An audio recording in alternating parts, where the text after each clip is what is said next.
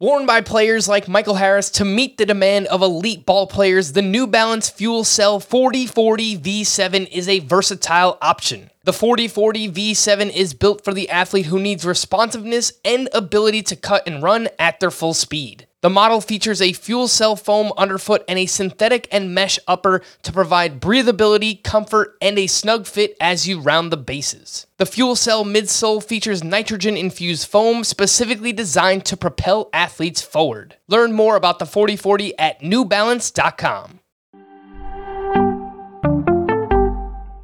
Welcome to the Fantasy Baseball Today podcast from CBS Sports. High drive, center field, hit the wall, grand slam. This is magnificent. Got a fantasy question? Email fantasybaseball@cbsi.com. Get ready to win your league. Where fantasy becomes reality. Now here's Frank, Scott, Chris, and Adam. What's up, and welcome into Fantasy Baseball Today on Wednesday, February 2nd. I am Frank Stanfield, joined by Scott White and Chris Towers. And welcome to our first mailbag of the offseason. Keep sending those questions in. Email us at fantasybaseball@cbsi.com. Though I might have an updated email address coming for you soon. Or leave a 5-star rating on Apple Podcasts and drop your question in the review. Either way, if you just enjoy the podcast, we would appreciate a 5-star rating on Apple Podcasts as well. Before we get into the questions here, I wanted to ask you guys, because we haven't really talked about it. Like, we've hinted around and we've given some brief updates on what's going on between the players and the MLB owners right now. They just met yesterday on Tuesday. They're going to meet again on Wednesday. We'll see what happens. But Chris, I guess we'll start with you first. What's your best guess? Obviously, no one knows, but like, where do you think this is headed? Like, a delay to the season, 2 weeks, a month? What's your best guess right now?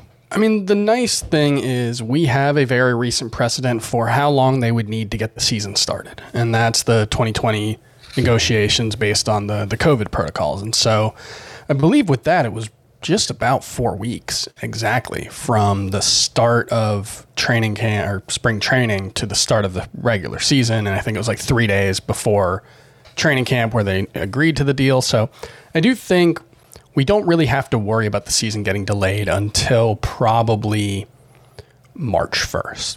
Just, if they were going to go with the late March start, that has become typical. If they wanted to start the first week of April, that gives us another week. So I think there is still some flexibility where there's still some time before the season's really, or any part of the season's at risk. And at this point, I would be surprised if we lost games this season. I wouldn't be surprised if it was delayed a little bit, but with a month left, with negotiations ongoing, I'm cautiously optimistic.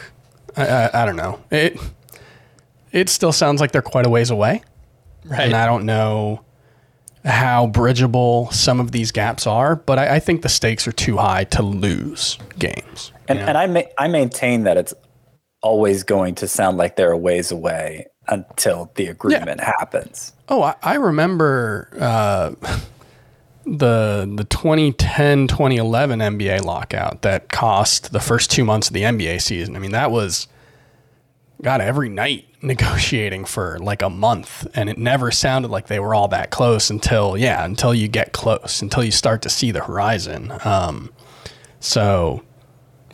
Having gone through that, I believe I was still working at the, actually, no, I was already at CBS Sports. That was 10 years ago. That was right after I got hired. Things haven't gotten that bad yet in terms of, the negotiations, but I guess you'd rather see some more frequency of these meetings. These guys don't have that much going on. Yeah, seriously, right? Let's do it every day. Yeah, let's do it. Let's make it happen. Cautiously optimistic is one Chris Towers. I'm all about it. So let's make that happen. Scott, any quick thoughts? Cautiously optimistic that the season will happen. Right. Scott, any quick thoughts on where you think this is headed right now? Yeah. All signs point to a delay to the start of spring training. Though again, I think it could change abruptly. But I'm going with the people who are most plugged in, and that's what they're saying right now. But I agree with Chris that I don't think the season's going to be shortened, and I don't even really think the season's going to be delayed because spring training is longer than it needs to be. And, even if there's a latest spring training, that doesn't have to change the timeline for everything else. All right. Well, you heard it here. Let's keep that rolling. I'm with you guys. I've been pretty optimistic this whole time as well. I mean, I feel like most people in like the industry, I know that they're just doing their jobs, they're reporting what's happening, but it feels like everyone else is being pretty negative about it. But we'll cross our fingers and hope for the best here. Let's move into the questions. This one's from Andrus Jones. Hello, Frank and the gang. I'm in a 15-team 5x5 head-to-head keeper league with daily moves. I listen to your show every day, and I'm a waiver wire turner, which helped me win the league last year. Thanks. Well, we appreciate you. I have the wheel pick this year. We keep 10, and my keeper starting pitchers are Ohtani in the 6th, Chris Sale in the 18th, Justin Verlander in the 20th, Shane Baz in the 24th, Shane McClanahan in the 25th. If this were your staff, would you use one of your first 2 picks to take a stud pitcher or grab the 2 best hitters? My other keepers are Matt Olson, Wander Franco, Marcus Semien, and then Spencer Torkelson and Class A? I guess that's Emmanuel Class A. All right, so what do you guys think? Given that pitching staff, Ohtani, Sale, Verlander, Baz, McClanahan, 15-team league. You're kind of stuck in the middle, right? Mm-hmm. Between you definitely need that can't be your pitching staff. That can't be the core of your pitching staff, at least. I mean, it could work out, but Sale and Verlander are risky. Ohtani's not going to give you ace production or ace innings, and Baz and McClanahan are iffy. But I don't think you have good enough hitters to not. So I kind of think you probably split it in half and take 1 and 1. Yeah, I mean, it obviously depends who's available. I mean, it might be obvious given the quality of hitter versus pitcher that's available. And I guess we're to assume that you play on Yahoo or one of those other sites that splits Ohtani into 2 different players and you only have the pitcher version because you listed them among your pitchers. If it's a site that like CBS where you can move them to either spot, then you should probably list them with your hitters, and then that makes it clear that you should go after pitching early. Yeah, I don't think just pitcher Ohtani's worth a 6-round pick.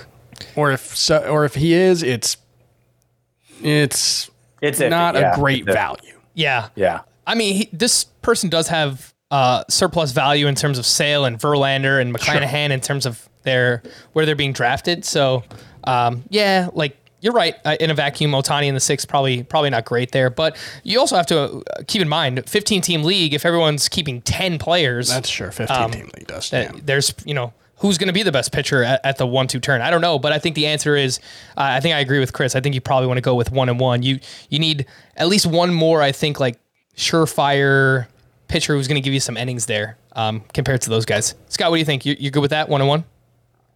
Yeah, I mean, if it's a pitcher that really doesn't deserve it, I wouldn't force the issue. Sure. Right. And same thing if it's a hitter, but ideally 1 and 1, sure. All right, this next one's from Brendan Sargent. If the name sounds familiar, that's because he was the Jeopardy champ back in season 37. Oh, I don't know when season 37 was, but it was part of his little signature on the bottom of the email, and I looked into it and I was like, wow, that's true. This guy actually... I am such a Jeopardy aficionado. I have those names filed away, baby. Every winner, every season. I'm just joking, of course. But yeah. That's cool. I wish I could say I was a Jeopardy winner. I couldn't tell if you were being serious for a second there, Scott.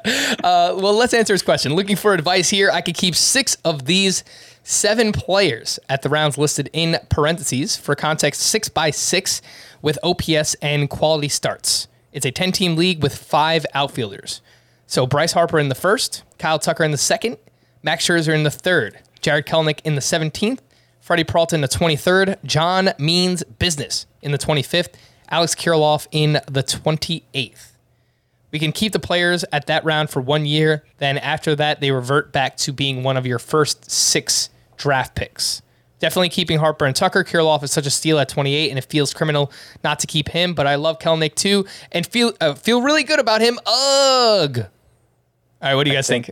I think John doesn't mean business in this case. I mean, I'd be fine with keeping him in round 25, but he does appear to be your worst keeper here.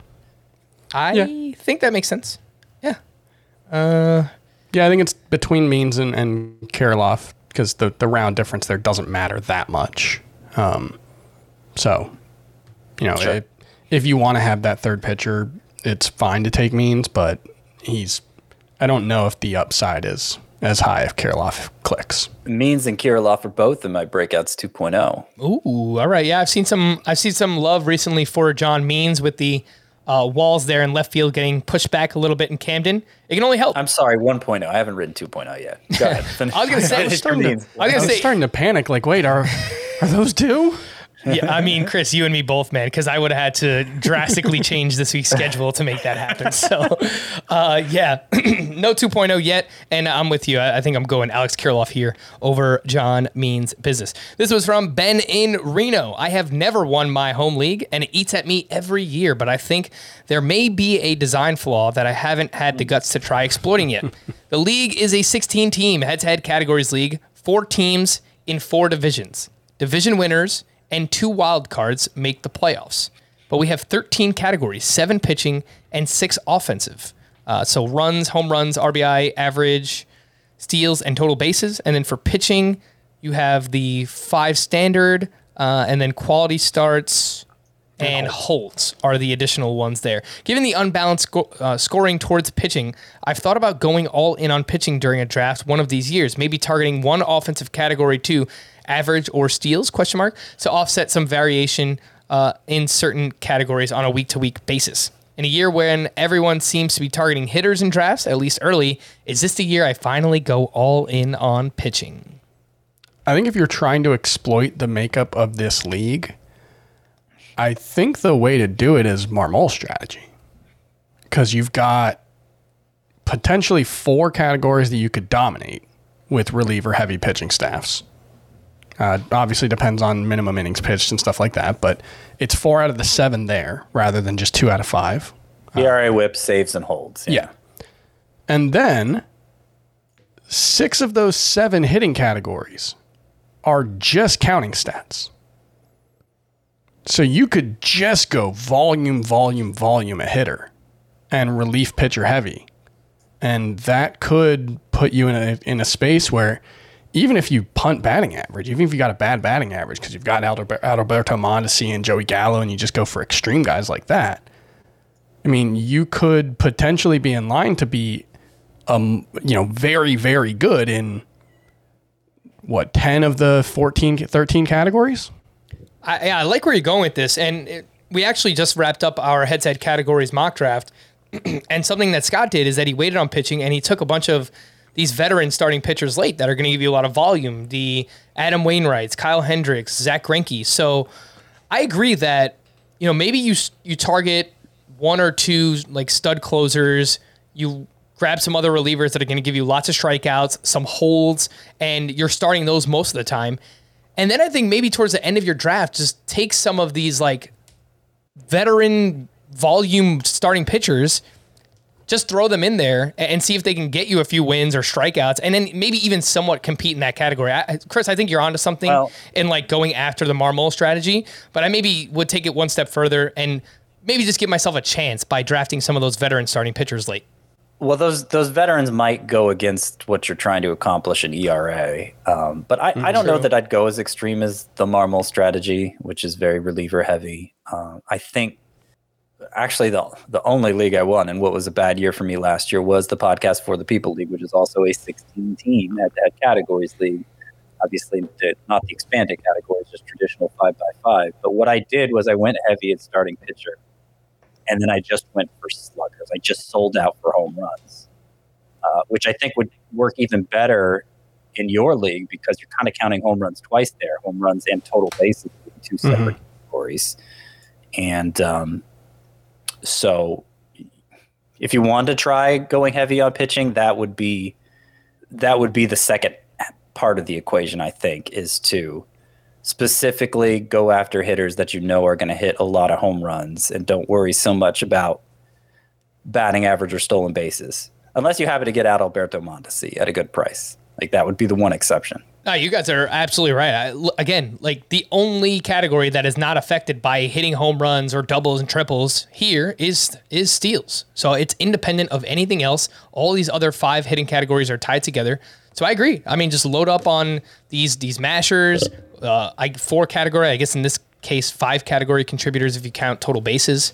And just look away from steals. I think that's the way to go. So good luck, Ben. Let us know. Let us know how it works out this year. This one's from our guy, Shine Dog, who is one of our most frequent emailers, and we appreciate you, bud. In my home league, 10 teams, head-to-head points with roto rosters, corner infield, middle infield, 5 outfielders, and big benches. I am 9th overall. I'm picking 9th overall. Assuming all the studs other than Tatis, Devers, Bieber, and Tucker are available, who would you pick at pick 9 and 11 overall, specifically with these keepers in mind? I will just say, before even answering this question, it's going to be impossible for us to know who's available, but we'll try our best. At shortstop, he has Tatis as a keeper. He has Jesse Winker, JD Martinez, Trent Grisham, Eloy Jimenez. Starting pitcher, Zach Plesac.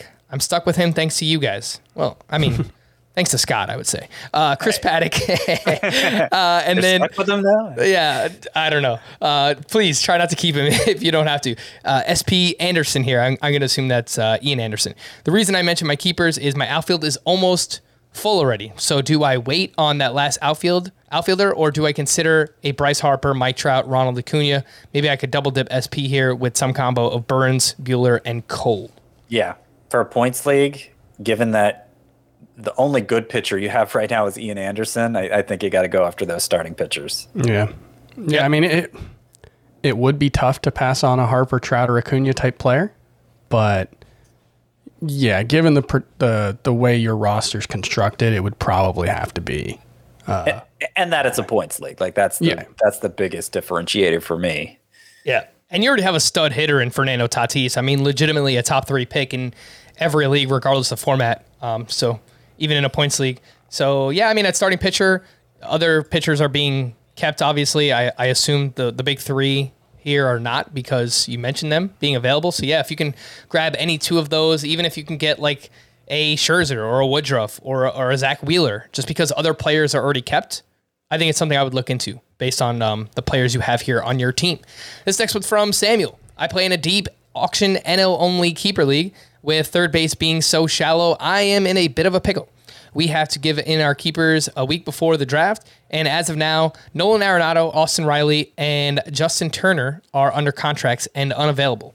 I won't know about Machado because the team that had him can give him a contract and will only have to overpay by a few dollars. I bought Ke'Bryan Hayes last year for $16, which means I could sign him this year for $19. Based on last year, that's overpaying, but still has potential upside. Do I keep him or risk it and hope Machado will be available, who I don't mind overpaying for with the shallow position, or totally punt on third base and just pay $1 for whoever I can get? Yeah, so I'm kind of out on Ke'Bryan Hayes. Like this is all of my mistakes coming home to roost this podcast between Hayes and Zach Plesac in the last question.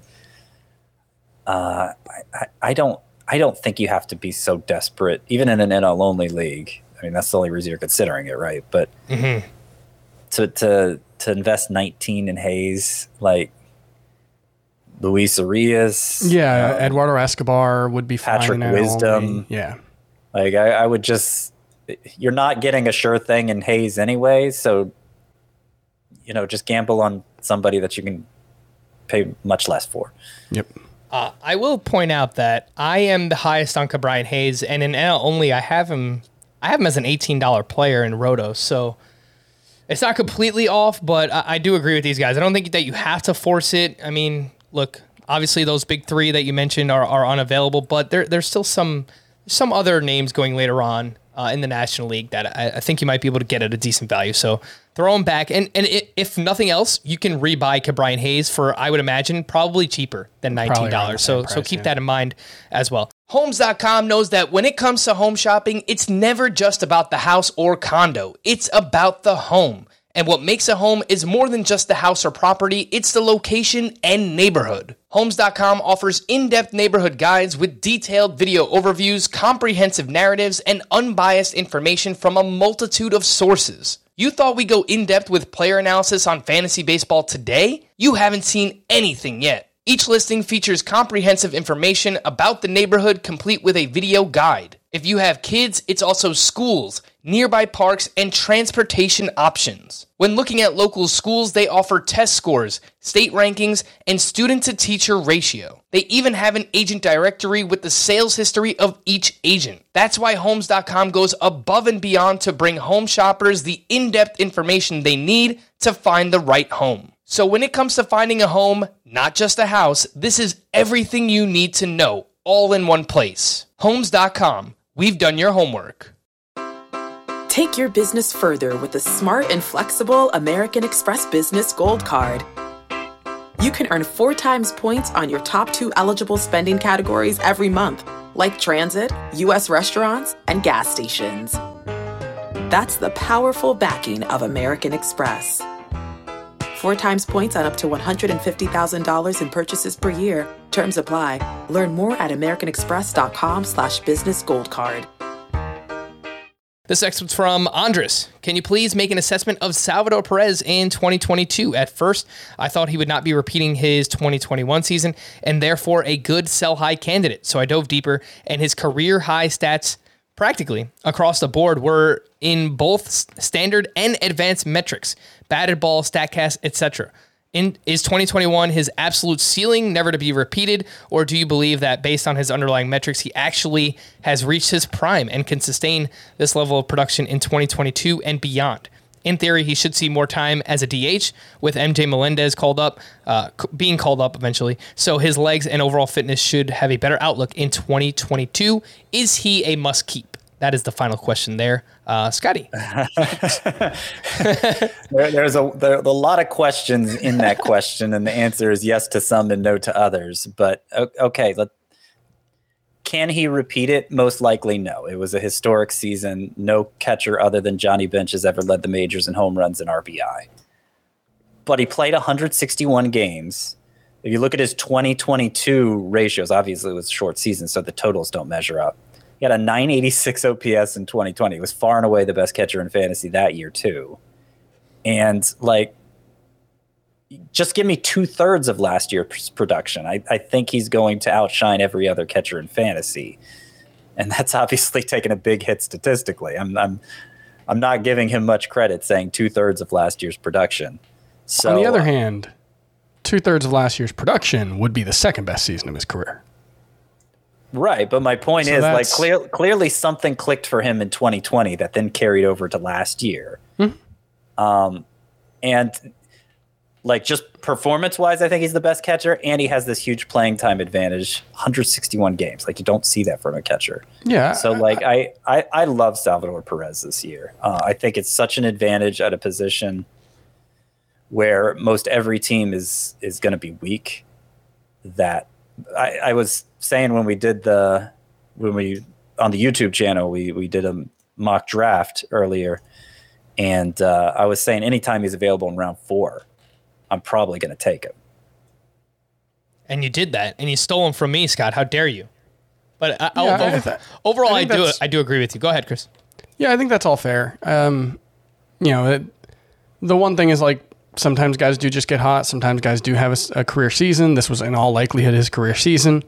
That being said, I said that about 2020, and obviously he wasn't as good on a per game basis, but he was by far the best catcher in baseball in 2021. So, I don't really know.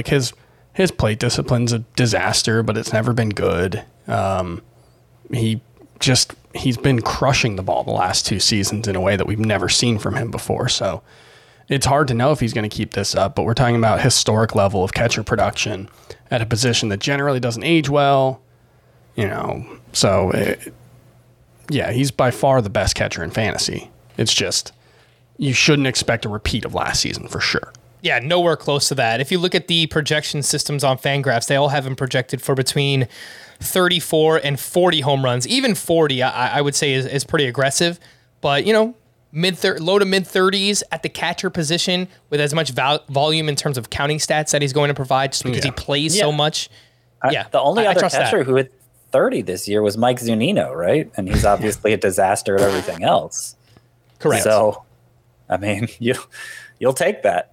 You'll take that, and he'll still be the best catcher in fantasy. I do remember reading a quote last offseason from him because I was trying to figure out, how did he get to this level? And something that he mentioned was that while he was hurt, I believe it was Tommy John surgery. Is that what he had? the year before? Yep. Yeah, so he said while he was hurt, he kind of like rethought through his process, and he wanted to be more aggressive on pitches inside of the zone. So the plate discipline, you're right, Chris, it's still all over the place. He chases a lot of pitches, swinging strike rate is high. But you look at his Z swing percentage, and that's just the amount of pitches he swings at inside of the zone. Since the start of 2020, that's been much higher than any other year in his career. So when he's seeing pitches inside of the zone that he likes, he's taking advantage of those, and it seems like that is part of the approach that has really helped take his game to the next level. So something I noticed there with Salvador Perez. Let's move on to the next one. Oh, there was something else from Andrew that I wanted to point out here, Scott. P.S. Scott, your All That Fit for 8 Bits podcast was insanely entertaining. So there you go, Scotty. You have a fan. I appreciate that. This next one's from Cody. Fellas, please grade You actually skipped one. Did I? Yeah, the Salvador Perez question was from Andres. So I just read the ending of the question that I was supposed to answer. So this one's from Andrew. Andrew was the one who gave you the compliment on All That's Fit for 8 Bits. Andres apparently did not like the podcast. No, he hasn't heard it yet. That's the problem. Andrew asked how to deal with Ohtani, which is always a fun topic, right? What if when you drafted Ohtani, he is only listed as one player, but when you draft him, you receive 2 separate players, Ohtani the pitcher and Ohtani the hitter. That way you can start either one or both in any given week. While using this method, if you were to choose Ohtani as a keeper, he would only be considered as one player, same as when he was drafted. Same can hold it. If you were to drop Ohtani, you'd lose both the hitter and the pitcher and free up 2 lineup spots. Just a thought, and it might be very difficult or impossible to implement on the back end, but it seems really fair to me. Only issue I see with this solution is what to do for every pitcher that has to hit, and maybe this can be a thing only done for a pitcher who starts X number of games. Okay. What do you guys think overall about it? I mean, pitchers are not going to hit anymore, assuming there's a universal DH, so there's that. But Chris, what do you think about this? We're 4 years in.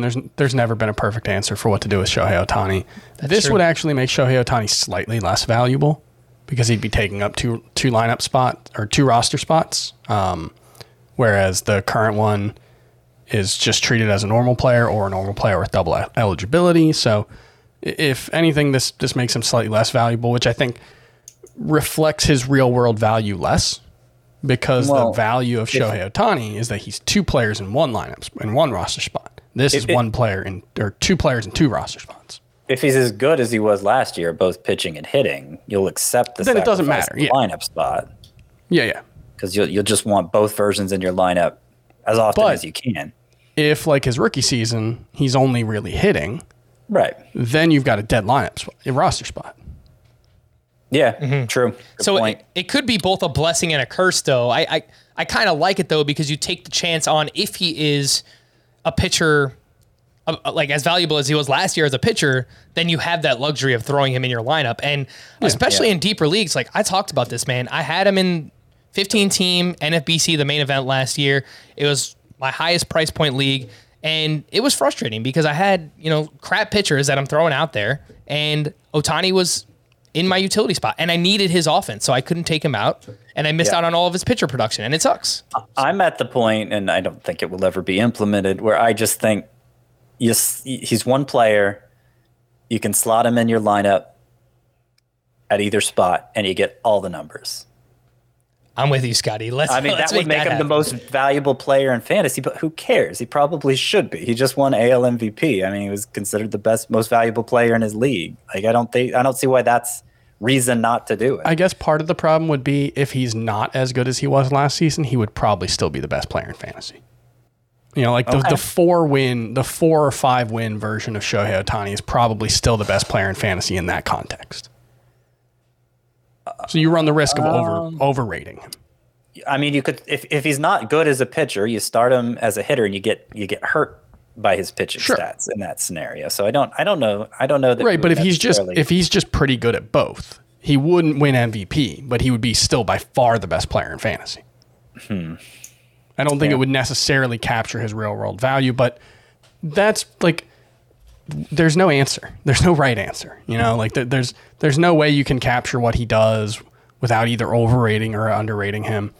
This game that we play is a facsimile of the real game, and he's an outlier of all outliers. So I don't know. There's never going to be a right answer for how to handle a player like this. I'll present it to my bosses and I'll probably get laughed at. So, but I'll try. Let's see because I'm all about it. I'm all about making Ohtani as valuable in fantasy as he is in the real world. But alas, here we are. From Cody, fellas, please grade my trade. 12-team Dynasty Roto League with 5 minor league spots. I traded Nick Pratto and Jose Miranda for Corbin Carroll. All right, Scotty. So you've had a lot of the prospect list, the Dynasty content coming out recently on the site. What do you think about this one? Nick Pratto and Miranda for Corbin Carroll. I like Carroll. I know the Welsh loves him, but this seems kind of like a lot. What do you think? I mean, it's a shallower Dynasty league. Yep. Only 5 minor league spots. So you're talking 60 total minor leaguers kept. And Pratto and Miranda are probably right on the fringe of deserving to be capped if only 60 minor leaguers are capped. So, true. Yeah. Consolidate for the higher end prospect. I'm down with that. All right. So because of the content. In another context where it's not just 60 players kept, It'd probably be too much. And I might prefer just to have both, just because the hit rate on prospects is so bad. Even top 15 prospects that you'd rather have 2 bites at the apple for 2 sub-elite guys. If it's the Scott White Dynasty League where 240 minor leaguers are being kept, or actually that number's going up this year because we're expanding to 12 minor league spots. So it's going to be 288 minor leaguers are kept. Who wants Corbin Carroll is still a little ways away. Yeah, he is. He dealt with a shoulder injury last year, which kept him out for most of the season, but the upside is still sky high for Corbin Carroll. Speaking of the Scott White Dynasty League, obviously you guys are part of it. Anyone else who's in the Scott White Dynasty League, if you're listening, I need prospects. So send those my way. Let's talk some trades. I know Scott won't let us trade in the offseason, but we're getting close. We're getting close to that point where trade talks can start happening again. So I need some help. Help your boy out. This was from Joseph. Hey, guys. Thanks for all the great content all season long. Who would you keep for only one season in a head-to-head points league? Judge in round 2, Kyle Tucker in round 4, or Austin Riley in round 13? I'm leaning Riley, but wanted your advice. Yeah, I think Riley is close enough to Tucker in overall value that I'll take the extra 9 rounds of discount. If it was Roto, I think I would go Tucker. I agree. Do think there's bottom out potential with Riley, even though he was very good last season. But yeah, in points, I do think it's probably close enough. Yeah. So the way I'm looking at it is Tucker is typically a 1-2 turn pick, and you're getting him in round 4. Riley is normally like a 4th or 5th round pick. You're getting him in round 13. So you weigh that out. That doesn't scale linearly. It's not like, well, one's three rounds better than his value, one's 9 rounds better than his value, or 8 rounds exactly. better than his value. You're right about that. So like the early round guy is still much more valuable at a first round value and a 4th round pick. It's a close call. Yeah. It's close. If it was Roto, I would go Tucker because I think the answer's more clear. I would take Riley here, though. It is very close. I'm going to skip one of these. There's one other question I want to get to before we wrap up here. And this one's from Kevin. This was a fun one. I had some fun with it myself. So let's see what you guys think. Rank this player prior to 2021. This first baseman had played 153 games and produced a triple slash of 265, 334, 430 with 19 homers, 80 RBI, and 66 runs scored, 0 steals. In 2021, he was limited to 117 games, but showed substantial improvement. He hit 292, 375, 517, with 27 homers, 63 RBI, 80 runs, and 3 steals. In 2022, he'll hit in the heart of a great lineup and a hitter's park. Where would you draft him? Outside the top 20 at the position. Outside the top 20. So this guy hit 292 with 27 home runs and only 117 games, Scott. You would draft him outside the top 20 at first base? Well, look what he did last year. He slugged 430. Come on, man. There's a lot of good, there's a lot of first basemen out there that can give you power. All right, Chris, what do you think? Yeah, I think that's probably fair. All right, well, who is this player that we're talking about, that Kevin is talking about? It's Vladimir Guerrero Jr. if you remove all of his games from Dunedin and Buffalo last season. Now, I'm not saying he isn't a great player. I'm just wondering if we're sure He's early first round great. He had an 892 OPS in MLB Parks last year, and he doesn't steal bases. I'd take Freddie Freeman over him, and he's going a full round later. Hot take, Kevin. Freddie Freeman's OPS was right around 890, right? First of all, I looked at this backward. If you play back my answer, it'll be clear. I thought the 292, 375, 517 slash line was prior to 2021. Yeah, that's why I was trying to point it out, Scott. Yeah, it was. So I got it backwards. Sorry. Okay. No, 2021, that's what he slashed in 117 games. Outside of those parks, he no longer plays in. Right. I mean, that's a really good slash line still. I know. It's an interesting point, though, and I wanted to answer this one because we haven't really talked about it, right? The fact that Vlad played in Dunedin and Buffalo, and those are like two standout parks in terms of like offensive park factors. Last year, if you look at it, they both ranked very highly. He was still a very good player here. There's no doubt about that. In only 117 games, 27 home runs, that would still pace out to like a 35 home run hitter.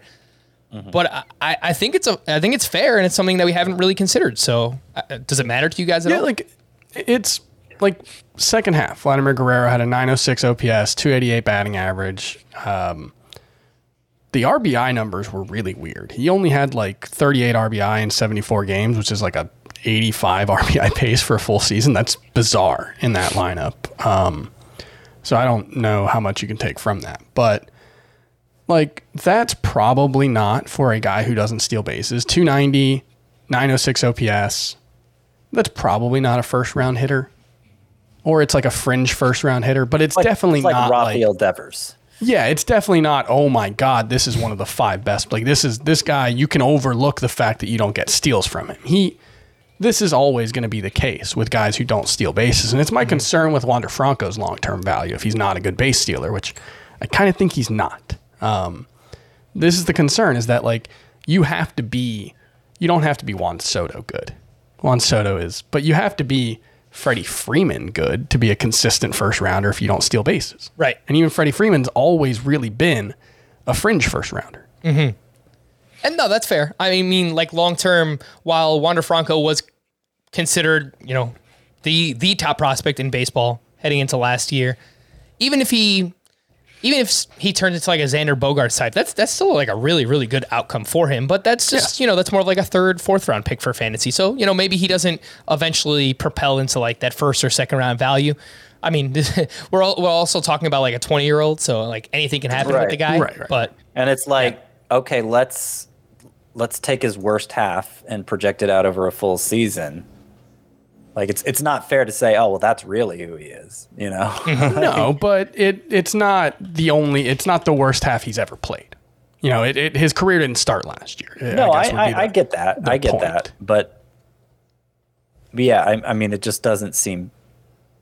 It just doesn't seem reasonable to say.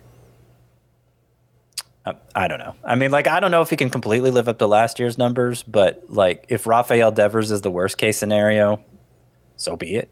Yeah. For Vladimir Guerrero. From this entire discussion, my biggest takeaway here, Scott, is that Vladimir Guerrero probably still has a really high floor, if that's what we're talking about. Well, I mean, that's what we saw the first 2 seasons, is even when he wasn't good, he wasn't bad. He was still an above average major league hitter. Right. I do think there's a chance that like we're probably overstating the difference between him and Freddie Freeman.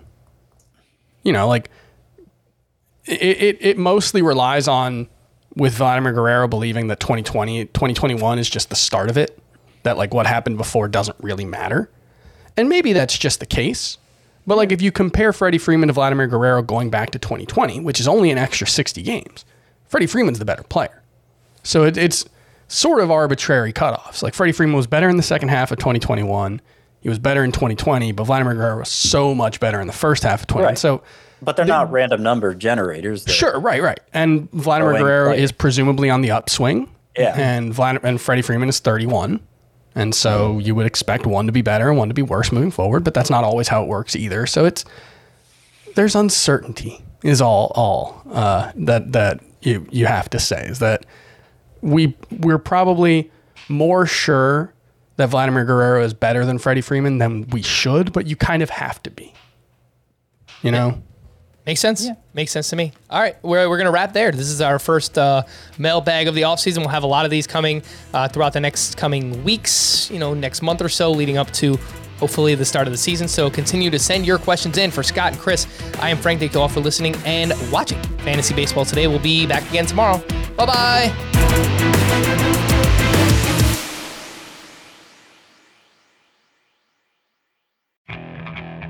Okay, picture this.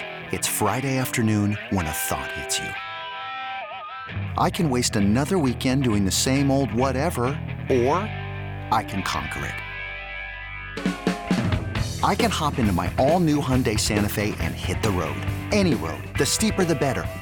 Because my all-new Santa Fe is available with H-Track all-wheel drive, so I can hit the trail without a worry in the world. Heck, with 3 rows and best-in-class rear cargo space, I can pack the whole family in with all our gear. We've got available dual wireless charging for our phones, so we'll never lose touch with civilization, and we won't lose touch with the primordial power of Mother Earth. So which is it? Waste the weekend or do something a little more epic? And conquer it in the all-new Hyundai Santa Fe. Visit HyundaiUSA.com or call 562-314-4603 for more details. Hyundai, there's joy in every journey.